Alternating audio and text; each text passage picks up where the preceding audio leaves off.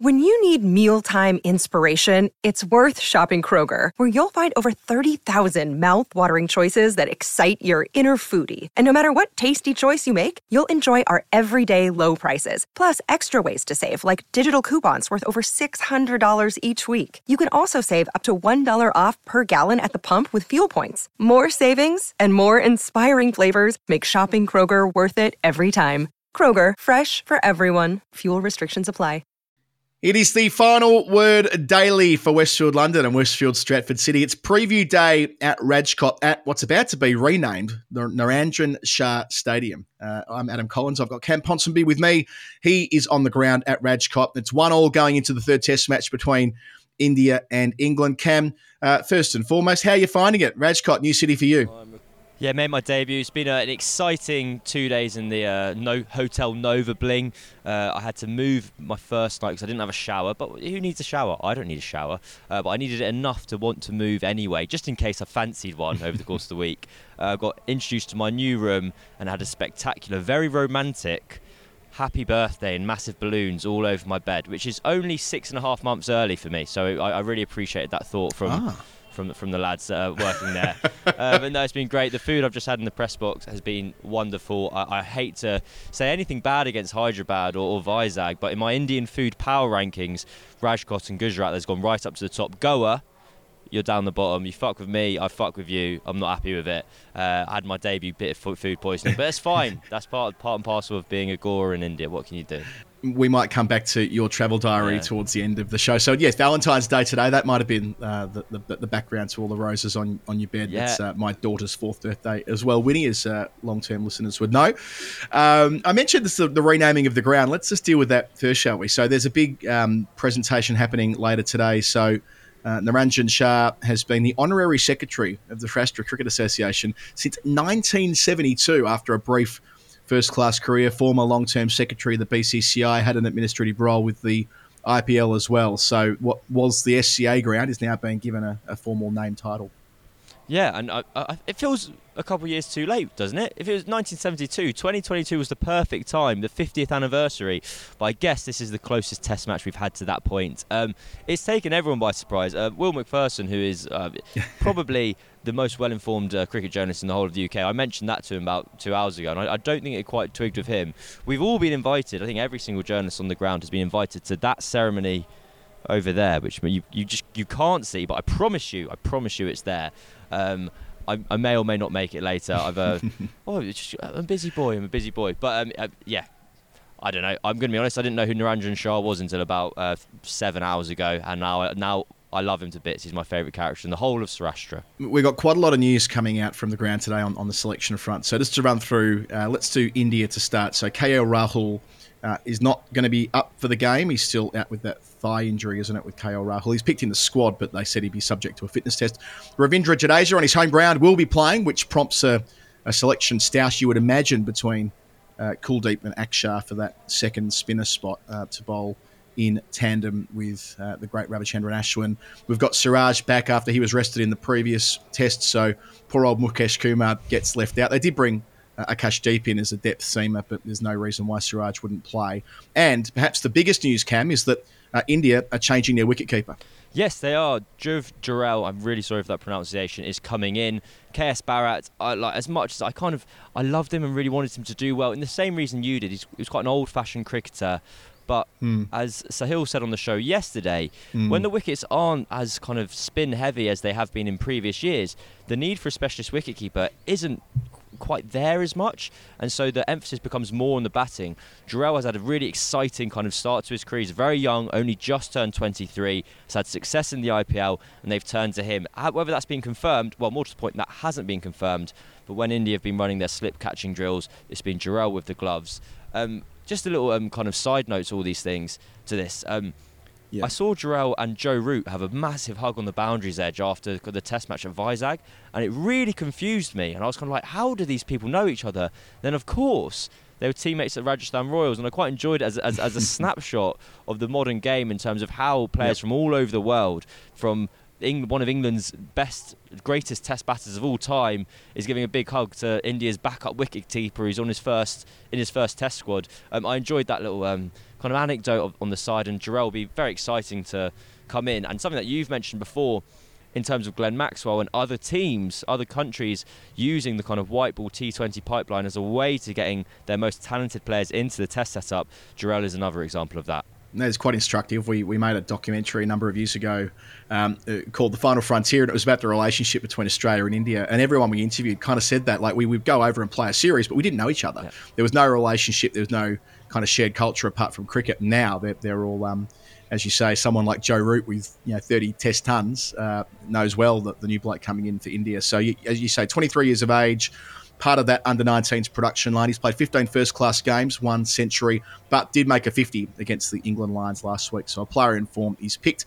Any sense of what's going to happen with Kuldeep versus Akshar from the press conference today, which I know that was Ravindra Jadeja fronting it, but any sort of hint of who might get that last spinner spot? No, to be honest. I think because they're expecting it to be a flatter wicket, England have gone with 2 seamers because they think it's going to hold up a bit more throughout the top part of the game. My spidey senses would say they'll stick with Kuldeep because then you can keep the batting. You get the same batter in for Jadeja, for Akshar. Akshar's averaged 50 odd in the last however long with the bat, but Jadeja's been doing the same. So you get a like-for-like replacement, Jadeja for Akshar, but the better player in Jadeja. And then you keep the X factor of the wrist spinner on a wicket that's keeping together where you need a bit more variation. But that is my guess. That is what I expect they'll do, or suspect they'll do, but that's not grounded in any inside information, unfortunately. No, that's fine. And I've skipped over. I might have buried the lead here when going through the Indian team changes. Sarfaraz Khan. So they've dropped Shreyas Iyer, as Jeff and I discussed on the weekly show, so we don't need to do that again. But Sarfaraz Khan, out of Mumbai, 26 years of age. They've been talking about him since he was a 12-year-old when he made that quadruple 100 in schools cricket, but an average of 70 across 45 first-class games, 14 centuries, and a strike rate of 70 at the level below.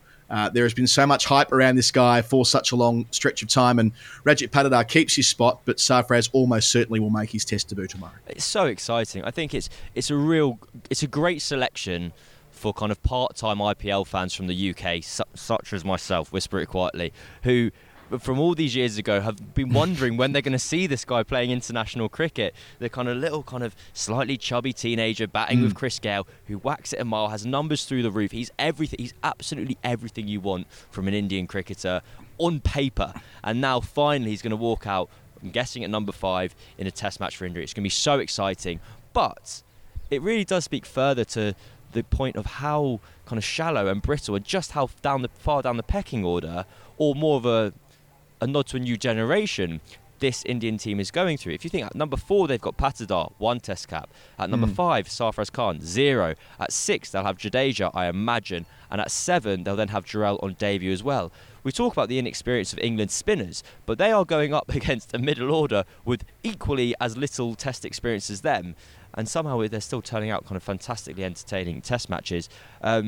Yes, and I think, well, we're at Pujara's home ground. I've been told he's going to be playing a Ranji Trophy game about 4 kilometres away from here, starting in 2 days. So if you are in the Rajkot area and wish to watch Pujara play, don't come here. Whatever you do, go down the road. But it is. I found it remarkable that a player of his stature who's still churning out the runs in the Ranji Trophy. It's not like Ajinkya Rahane where there's another former great of a different era who isn't quite scoring the runs at a domestic level anymore. Pujara's there, he's down the road, but in Sarfaraz Khan, Jarrell, India have made their case clear that they're kind of moving onwards, going in a new direction. I was going to ask you a question without notice on Cheteshwar Pujara, whether there's been any chat about him at his home ground. The last time there was a first-class game played at Rajkot, Pujara, of course, rattled off a double ton. He's got like 17 double tons in first-class cricket, but the bank of runs he made for Sussex last year since he's been dropped from the Indian national team. And yeah, it is odd to me that with such an inexperienced batting lineup, there wasn't room to bring him into the squad and see what might be possible. A pitch that's known for high scoring. Pujara's got a triple there. Jadeja's got a triple there. They've both got double hundreds, a bank of double hundreds at that ground as well. So there's the muscle memory of batting there at Rajkot. So yes, we might say this about Pujara, pal of the show. We've had him on the show last year talking about this very topic, about him trying to get back into the Indian Test team. So our bias does lie in that direction. But yeah, it does seem a fraction odd. Moving to England, we know where they're going as well. Saw an interesting stat on CricBuzz about England's spinners. They've bowled 38 maidens in the series compared to India's 17 maidens, and I suppose that's as reflective of the way that England bat. And on average as well, though, England spinners are averaging 34 in the series and India's 39. I know we come in 1-1, and you can't underestimate the threat that Jadeja and Ashwin in tandem will pose on any surface. But it also speaks to how well England's inexperienced spinners have gone so far. We know that Jack Leach is missing for the rest of the series. We discussed that on the weekly show with Jeff. We also know that Shahab Bashir has been dropped in favour of Mark Wood. You can elaborate on that in a moment, the thinking behind the decision of taking a second seamer with James Anderson. And Rayan Ahmed, I think we're still waiting officially for him to get his passport stamped and have that visa issue sorted out. But they've gone with Rayan Ahmed ahead of Shahab Bashir to partner with Tom Hartley, who'll become effectively the senior spinner. So Rayan Ahmed has had his visa stamped. He is officially in the country. That's all sorted. And on that, it's been... the Shoaib Bashir one, so England have had 2 visa issues involving their kind of players of Pakistani heritage on this tour. The first one with Shoaib Bashir, that was an incident that kind of related to the history and the problems between Pakistan and India. And yes, there was things of you got to get things stamped in London, but other players didn't, and X, Y, Z, blah, blah, blah. It was a thing. This one was a cock-up from England. There's no two ways about it. Rayan Ahmed had a single entry visa to India, and it was a visa he had got for when he was a reserve player for the World Cup. And when England came here for the World Cup, they were not planning on leaving the country throughout. However, with this series, they were. They had their break in Abu Dhabi. Now, when Rayan Ahmed tries to come back into the country after the break in Abu Dhabi, the visa officer on the desk very fairly goes, mate, I'm really sorry, but this says single entry and you've already been here. That England is saying the airport were incredibly helpful. It's all been sorted. They were excellent with Rayan Ahmed. I actually had a tiny chat with him, and he just said it was all a bit surreal. He's like, well, I'm in the country, so it's fine, but kind of it was a thing. And yeah, so that's one that England just have to wear. It was a bit of a nonsense. Ben Stokes hasn't apportioned blame anywhere, but it does look a little bit silly. However, the end point is that he will be playing in this test match. And as you say, it's Shoaib Bashir who has been the one to drop out. It's just, I think England managed to make this environment where even though you're left out, you're not dropped. It's kind of like, oh, we're not dropping you, we're just picking someone else. And I think that is probably the case, especially with how well Shoaib Bashir bowled in the last test match. Mark Woods has been opted for because basically, and it's Jadeja saying this, not me, about the wicket here, either it holds up for 5 days or it spins everywhere and you get rolled in 2 days. Like, okay, so basically there's going to be more time put into the match. There's a little bit more grass on the wicket. The conditions favour having seamers up top more than just having one and just churning through the spinners at the other end. So that's the reason why England have gone the way they've gone. They've replicated India in the 2-seamer approach. And Ben Stokes has said it's never a 3-seamer option in India, which did make me think about the time they picked 4 in Ahmedabad 2 years ago when Axar Patel took about 17 wickets in 3 balls. Yes, the great miscalculation, that day-night test match that ended inside 150 overs or something ridiculous, certainly inside 2 days. So, and the other point here is really that Anderson can play the role as a spinner as well. And by that, I mean he can bowl long spells and can bowl 20-plus overs a day, whereas Wood doesn't do that, right? Wood will play as a strike option on the surface, as you described there. There has been heavy scoring there and there have been short matches there. Both test matches there have been incredibly high scoring. Which have involved a number of centuries, one against England in 2017 and one against the Windies, 16, sorry, and one against the Windies a couple of years after that. And both had scores above 600 in the first innings. So that might hold together, and that could be the sort of test match we have ahead of us. They do have another seam option, though, at least what I can tell from the photos Phil Brown was putting on social media yesterday. Ben Stokes, the cricketer from England, the Ashes of 2019 are alive. Stokes' 100th test match. Which is significant. It feels like it's crept up on us. I was at his debut at Adelaide in 2013. That feels 5 minutes ago. But he will receive that new cap as they do with England. They get a new cap for every 25 test matches played. So Stokes will have 100 underneath the 3 lines as of tomorrow. The England captain, what a side they've turned into under his leadership. And the fact that his international career was in jeopardy back in 2021 with a series of injuries and sitting out of the game with mental health challenges that he's elaborated on since, but coming back now and doing what he's doing and leading this England team, it'll be a great celebration of him this week too. It will, and he's been so kind of annoyingly calm about it. It's like, how do you feel, Ben? He's like, oh, it's just a number. It's like, come on, like it's more than a number. It's really exciting. We're excited. Can you be excited? Just in terms of like the context of time, I've been trying to work out, and maybe this is just me kind of reflecting stupidly, but I haven't been able to quite wrap my head around the fact that Headingley, the defining test of Stokes, potentially of his career, of his kind of cricketing legacy, was his 55th Test match. So it's almost exactly half of his career ago, and it feels so much more recent than that, at least in my mind. Ollie Pope was saying to the press yesterday that when Joe Root had his 100th Test match in India, in Chennai, they sat down the day before the match in the evening, and they had a little presentation where they just watched montages of Joe Root's just peeling off runs. And I was thinking that I'd actually, in terms of what I'd like to do on my Valentine's Day evening, watching Ben Stokes highlights does actually sound pretty good, to be fair. But yeah, I don't think there's going to be too much of a razzmatazz around it, mainly because Stokes himself has said, I don't like whatever happens, but I'm not too fussed. I'll have time in the future to reflect on that. So I guess it's for the rest of us. I guess it's for people like us to kind of glorify it and kind of lift it up to the achievement that it is, because Stokes as a player, there was never any doubt that there was the talent there to play 100 Test matches. Stokes the person, there was never any guarantee that the career could have kind of blown up at any moment, really. And I mean that for a variety of reasons. He's had a lot of his trials and tribulations off the pitch are well documented, and the fact he's here and then turned himself into this leader who's so well respected, so well loved within kind of the East England camp, it's been a remarkable story.